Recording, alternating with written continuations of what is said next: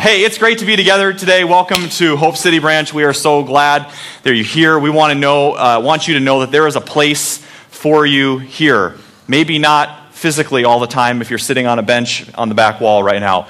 Spiritually, emotionally, a part of our church family, there is a place for you, and we're working on the physical part. So you are always welcome. Keep inviting your friends. That's why we're here, to connect people to Jesus. So keep inviting your friends. My name is John. If I haven't had a chance to meet you yet, I would love to, and I'll be kind of hanging out towards the back afterwards. I'd love to just meet you and touch base with you after worship. So I don't know if you've noticed, it's a little cold outside. The good news is that even though it's freezing outside, God is still on the move, is he not? God is absolutely on the move, and he's here today. And the funny thing is, you can go to that next slide. This wasn't this week, but I found this on the internet. So, I mean, it's a similar forecast to this week. So look out for Tuesday. I don't know what KCCI is doing, but gosh, you can't make that stuff up. It's just right there. I can't even read it.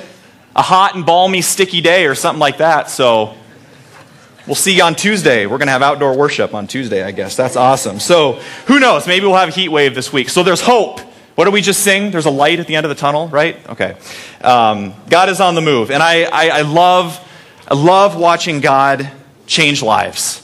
That's why we're here. Transform lives. And I'm also very excited today. We're starting a new sermon series called Turning the World Right Side Up at all of our campuses in West Des Moines, and at North Branch and Ankeny. Turning the world right side up, which may sound a little bit strange. Turning the world right side up. That's not how we normally would phrase that. But as we begin this journey through the New Testament, and especially through the teachings of Jesus in the Gospels over the next few weeks, I think we'll begin to see that the message of Jesus and the message of the popular message that's out there today in our culture and in the world, they don't exactly line up all the time. In fact, they bump heads quite a bit. But not just Jesus against the world, but Jesus' words line up against our lives. What happens when the words of Jesus line up against your decisions, against your lifestyle, against your finances, against your marriage, against your relationships? That maybe God's going to show you something new these weeks. Even if you've read the Gospels 1,000 times, I pray that over the next month or so, as we're digging into the Gospels specifically, that God would blow our minds.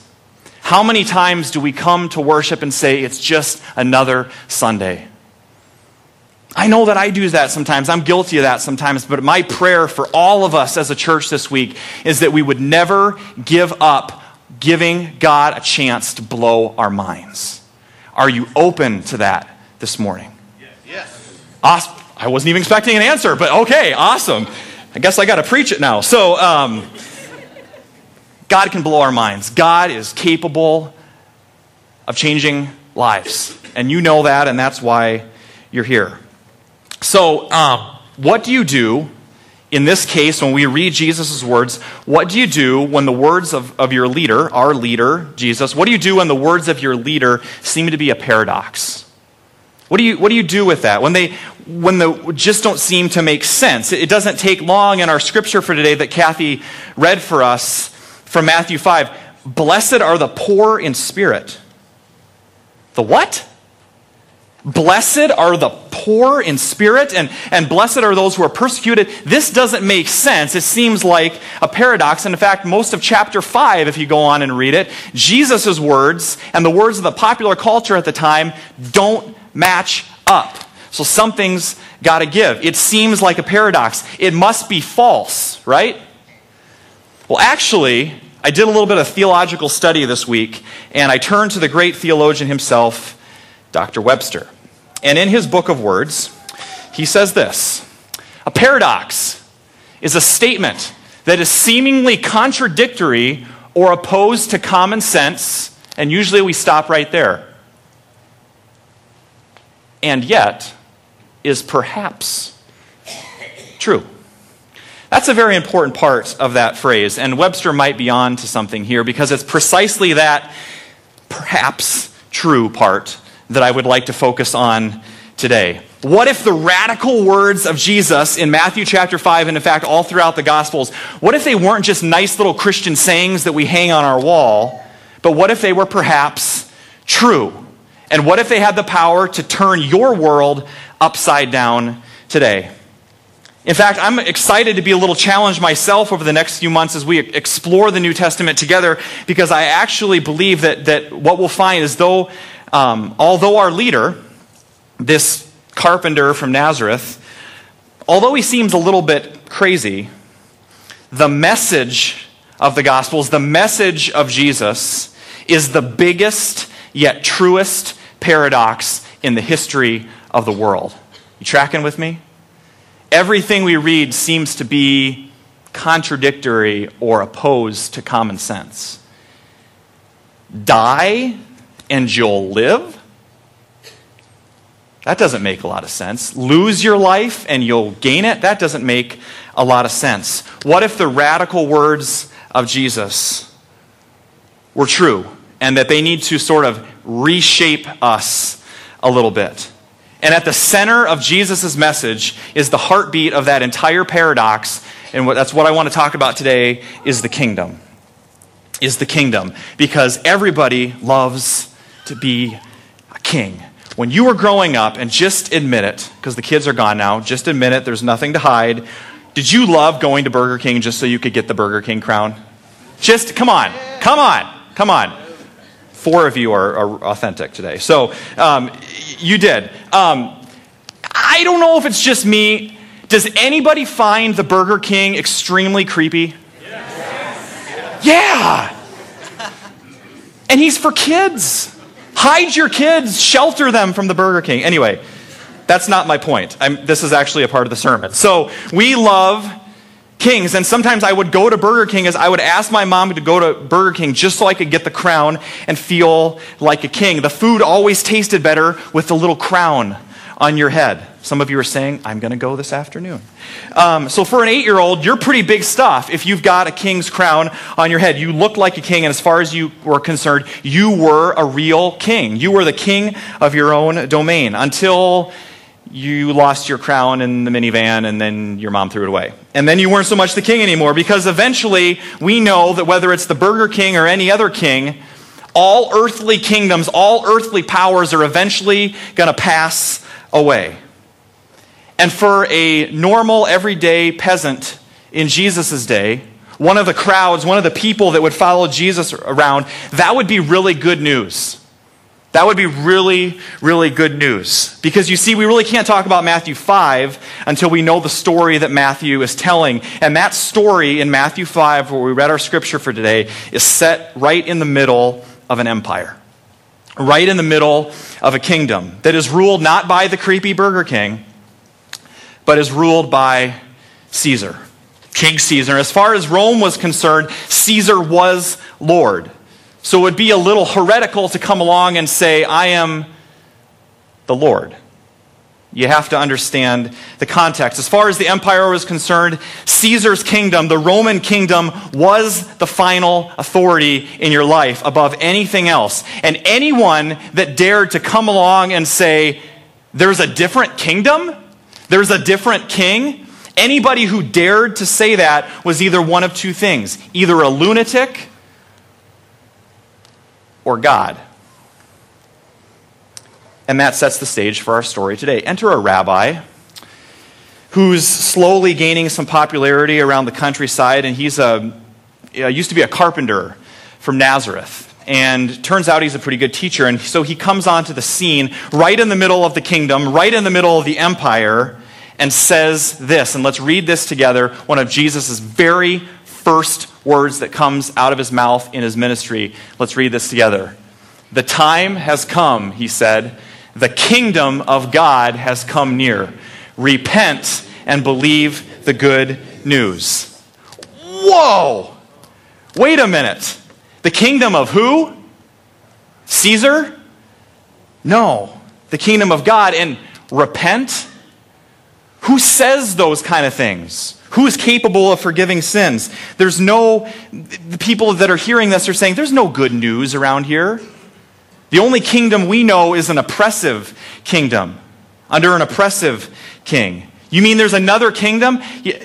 I thought this was just the way that things are. My circumstances in my life right now, things are just always going to be that way. That's what you kind of get stuck in. Ever been there? I thought this is just the way things are. Because some king's been ruling over your life, and it's not that king. Have you ever thought that in your life? Maybe this is just the way things are. Maybe you're living in some other reality today. Maybe you've been building your own kingdom recently. And that little Burger King crown, maybe it's a little bit deeper than that. And so Jesus says to us today, repent, turn around, because a new day has come. The true king has come. Now, think about this. If you're Jesus, probably the last thing that you want to do as a new king on the scene, there is a king, he's in power, he has armies, he has power, he has might, he has the capability of killing you if he wants.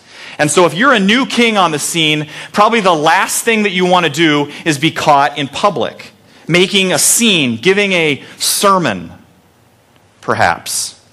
But that's exactly what Jesus does, setting the stage for quite possibly the most paradoxical teaching ever.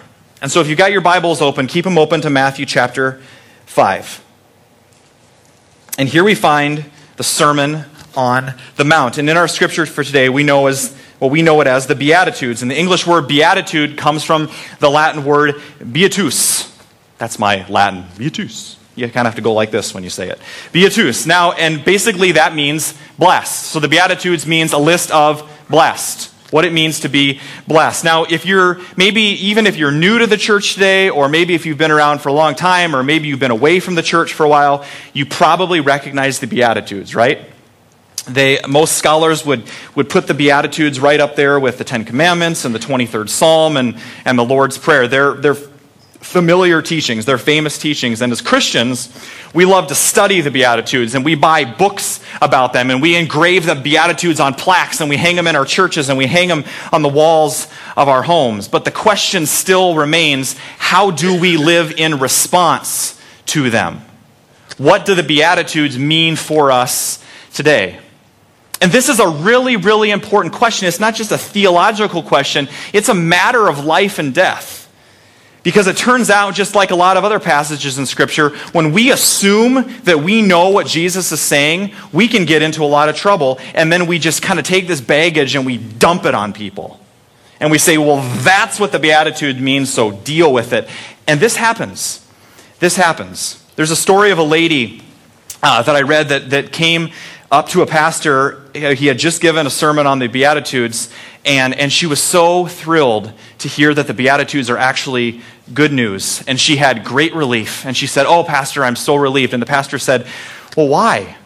Well, she went on to say that her son had left the church because of the Beatitudes, with its list of the poor, the sad, the totally pure and perfect, the truly humble people were the picture of an ideal Christian.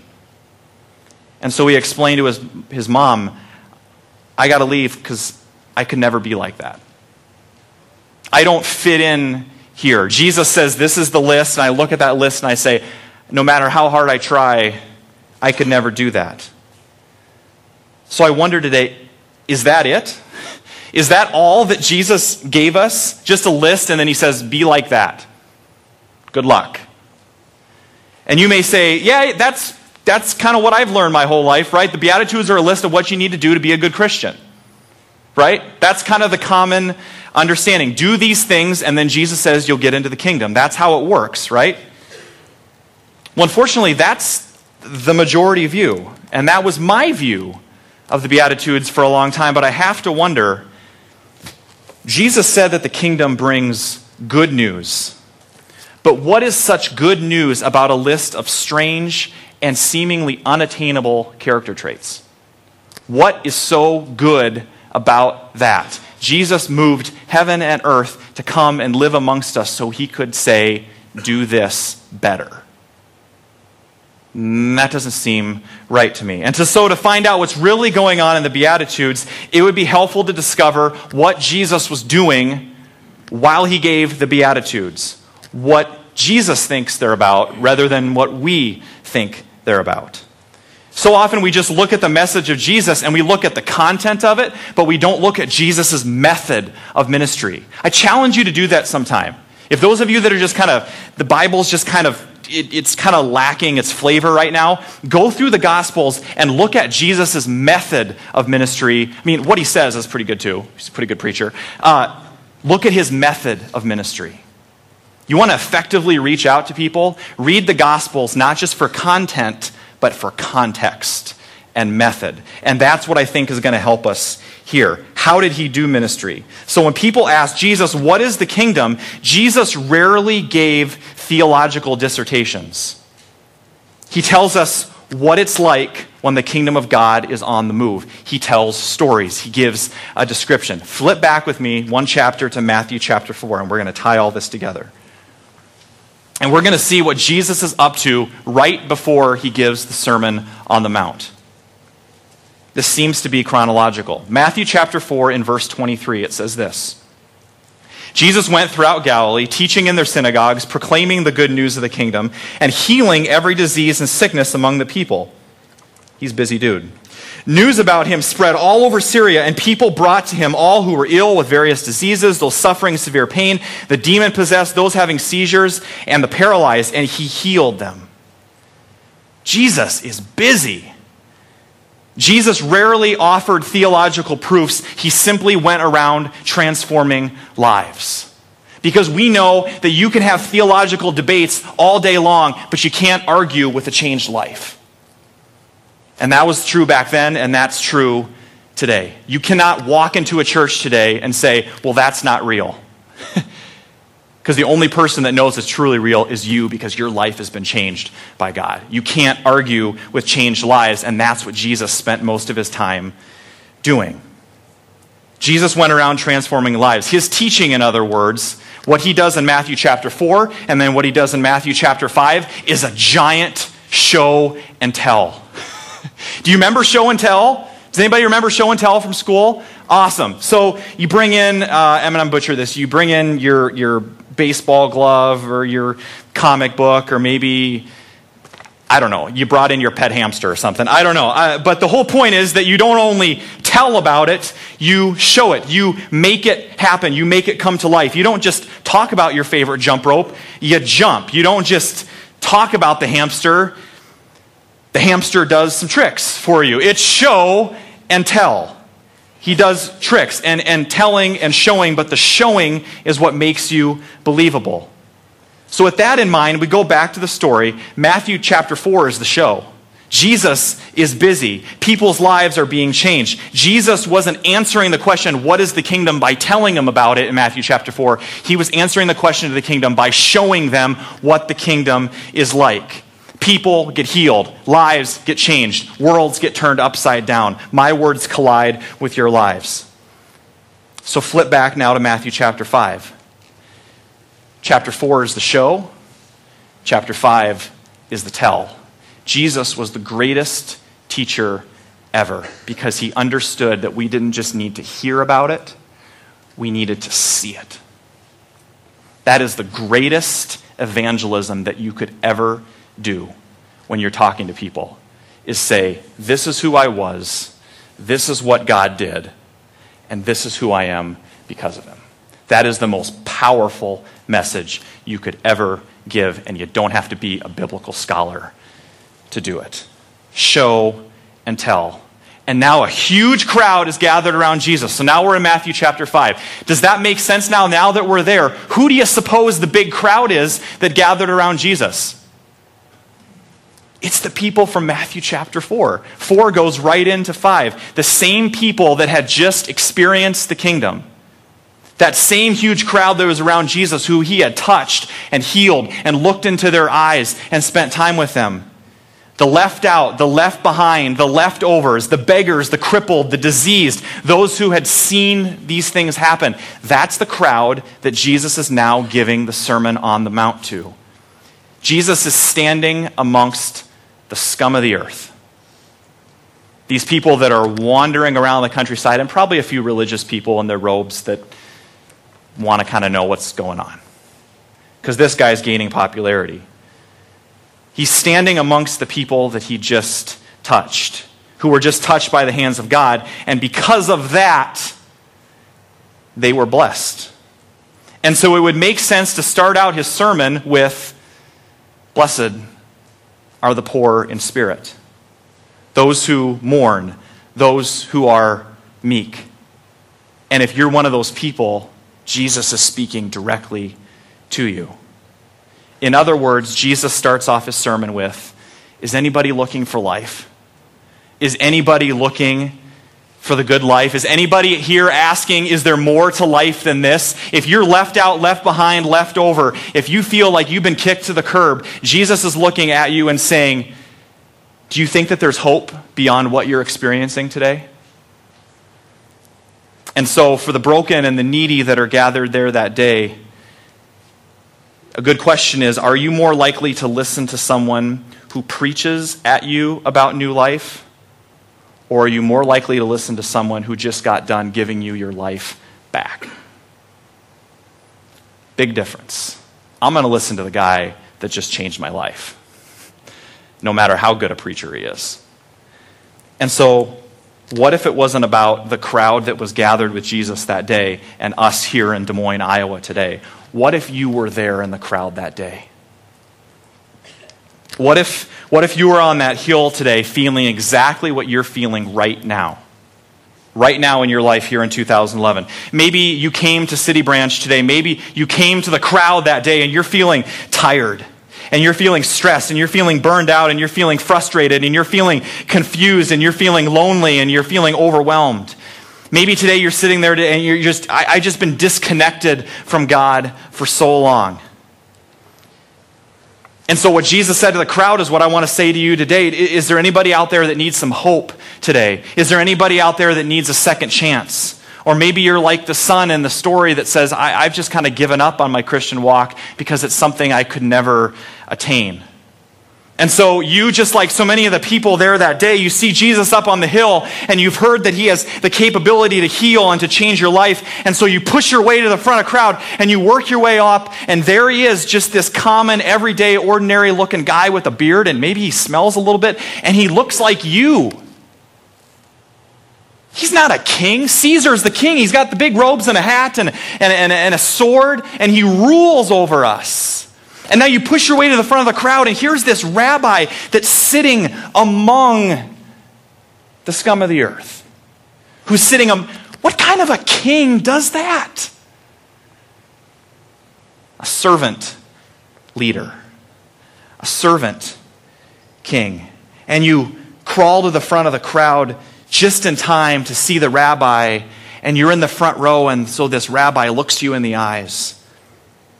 And he starts giving this sermon, and he says this directly to you. You're blessed when you're at the end of your rope. Because when there's less of you, there's more room for God. You're blessed when you feel you've lost what is most dear to you. Because only then can you be embraced by the one most dear to you. You're blessed when you're content with just who you are. No more, no less. Because that's the moment you find yourselves proud owners of everything that can't be bought. A little different take from the Message translation there. But to the crowd that day and to us here today, Jesus says, you are blessed. You're going to make it today, not because you found the kingdom, but because the kingdom found you. That's the message of the Beatitudes. Jesus didn't say, blessed are the poor in spirit because they are poor in spirit. Jesus says to us today, when you and I come to him just as we are, we take off the makeup, we take off the mask, we take off the pretending, we are blessed not because we're in those circumstances, but because the kingdom of God has the power to break into your circumstances just like it did that day to the crowd and just like it can right now, here, today for you. That's what the Beatitudes mean.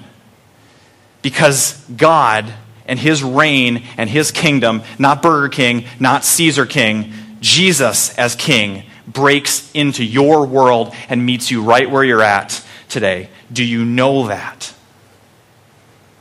Or you've just decided this is just the way things are. I've experienced everything that I'm going to experience in my walk with God. So what difference would it make? I want to ask you this question and let it soak in for a second. What difference would it make if Jesus never meant the Beatitudes to be a list of commandments? We already have a list of those. What if he never meant the Beatitudes to be a list of commandments, but instead a list of promises? That's a big, big difference. But if you're anything like me, that's not the way that we live most of the time. As Christians, we love our lists. We love to make lists of things that we can accomplish to make us feel better. We love our lists and we love our ladders.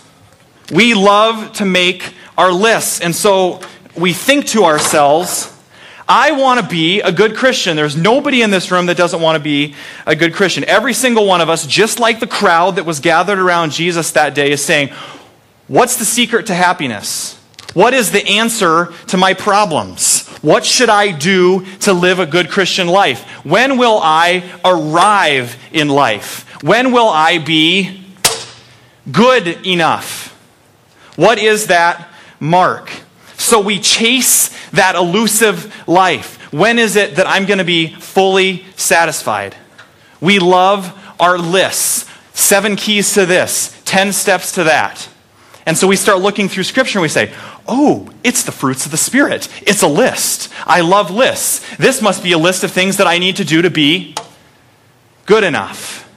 And so we look at the fruits of the Spirit and we say, okay, love, joy, peace, patience, kindness, goodness, self-control. Okay, what if I just try to be a little bit more loving? Let's see, a little bit more joyful, a little bit more peaceful. Maybe I can conjure up some patience even if I don't have any.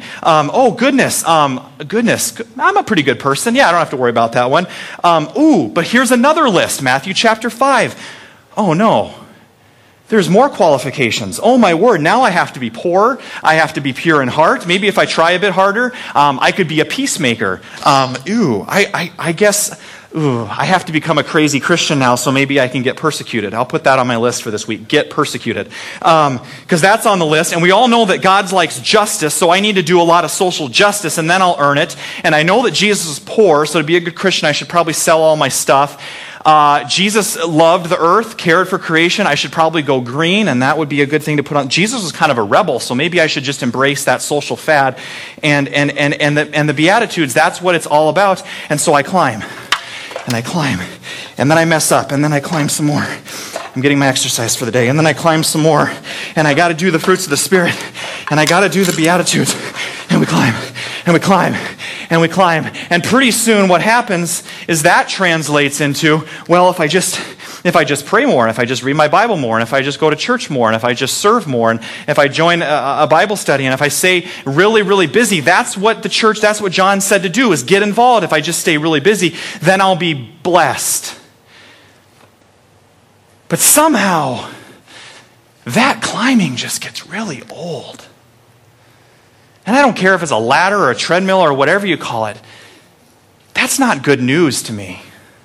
I don't know about you, but I want a God for today. I want a God for today. What's so good about the good news? Well, it turns out that Jesus got the most upset. In fact, Jesus got furious with people that saw their relationship with God like a ladder. He got furious with people that said, you have to be good enough. And these people were known as Pharisees. In fact, Jesus, when he's furious, even says to them, woe to you, teachers of the law and Pharisees, you hypocrites. You tie heavy, cumbersome loads and put them on people's shoulders. Listen to what Jesus says to them. You shut the door of the kingdom of heaven in people's faces. Oh, Jesus, meek and mild. Your God is a warrior. And he reserved his fiercest, his fiercest arguments for those people that shut the door of the kingdom in people's faces because they weren't good enough. Jesus goes to battle for you and says, that's not what it's about. Because the truth of the matter is, Jesus says to you today, what is it that the Beatitudes mean? You think you know what they mean, but that's not it. But I also wonder if we are the Pharisees sometimes. And instead of putting those burdens on other people's backs, we're the Pharisees that put them on our own backs. And pretty soon the Beatitudes become legalism. What do the Beatitudes mean for us? Well, they're not instructions on how to be blessed. In fact, I think you'll come to find that the Beatitudes are not instructions on anything. They are a demonstration of the kingdom that is available right here, right now, through Jesus Christ. A kingdom where the empty can get filled up. A kingdom where you can cry and cry and cry, and it's okay because death has no power. It's a kingdom where your good works don't give you a pure heart. The blood of Jesus Christ gives you a pure heart. But at their core, the Beatitudes don't promise pleasure. They don't promise a life free of pain. They don't promise success necessarily or prosperity. Being blessed by God means that you're experiencing hope and joy that's independent of any circumstance that you might find yourself in. You want to find the secret to happiness today? Then find yourself hope and joy that's going to last forever, and you're only going to find those things in the person of Jesus Christ and what he did on the cross. You could read the Beatitudes 1,000 times. You could study the Beatitudes till you're blue in the face. You could try your entire life to go up and down that ladder and try to accomplish them. And you could miss the entire point of the Beatitudes, the author, the speaker, your Savior and Lord.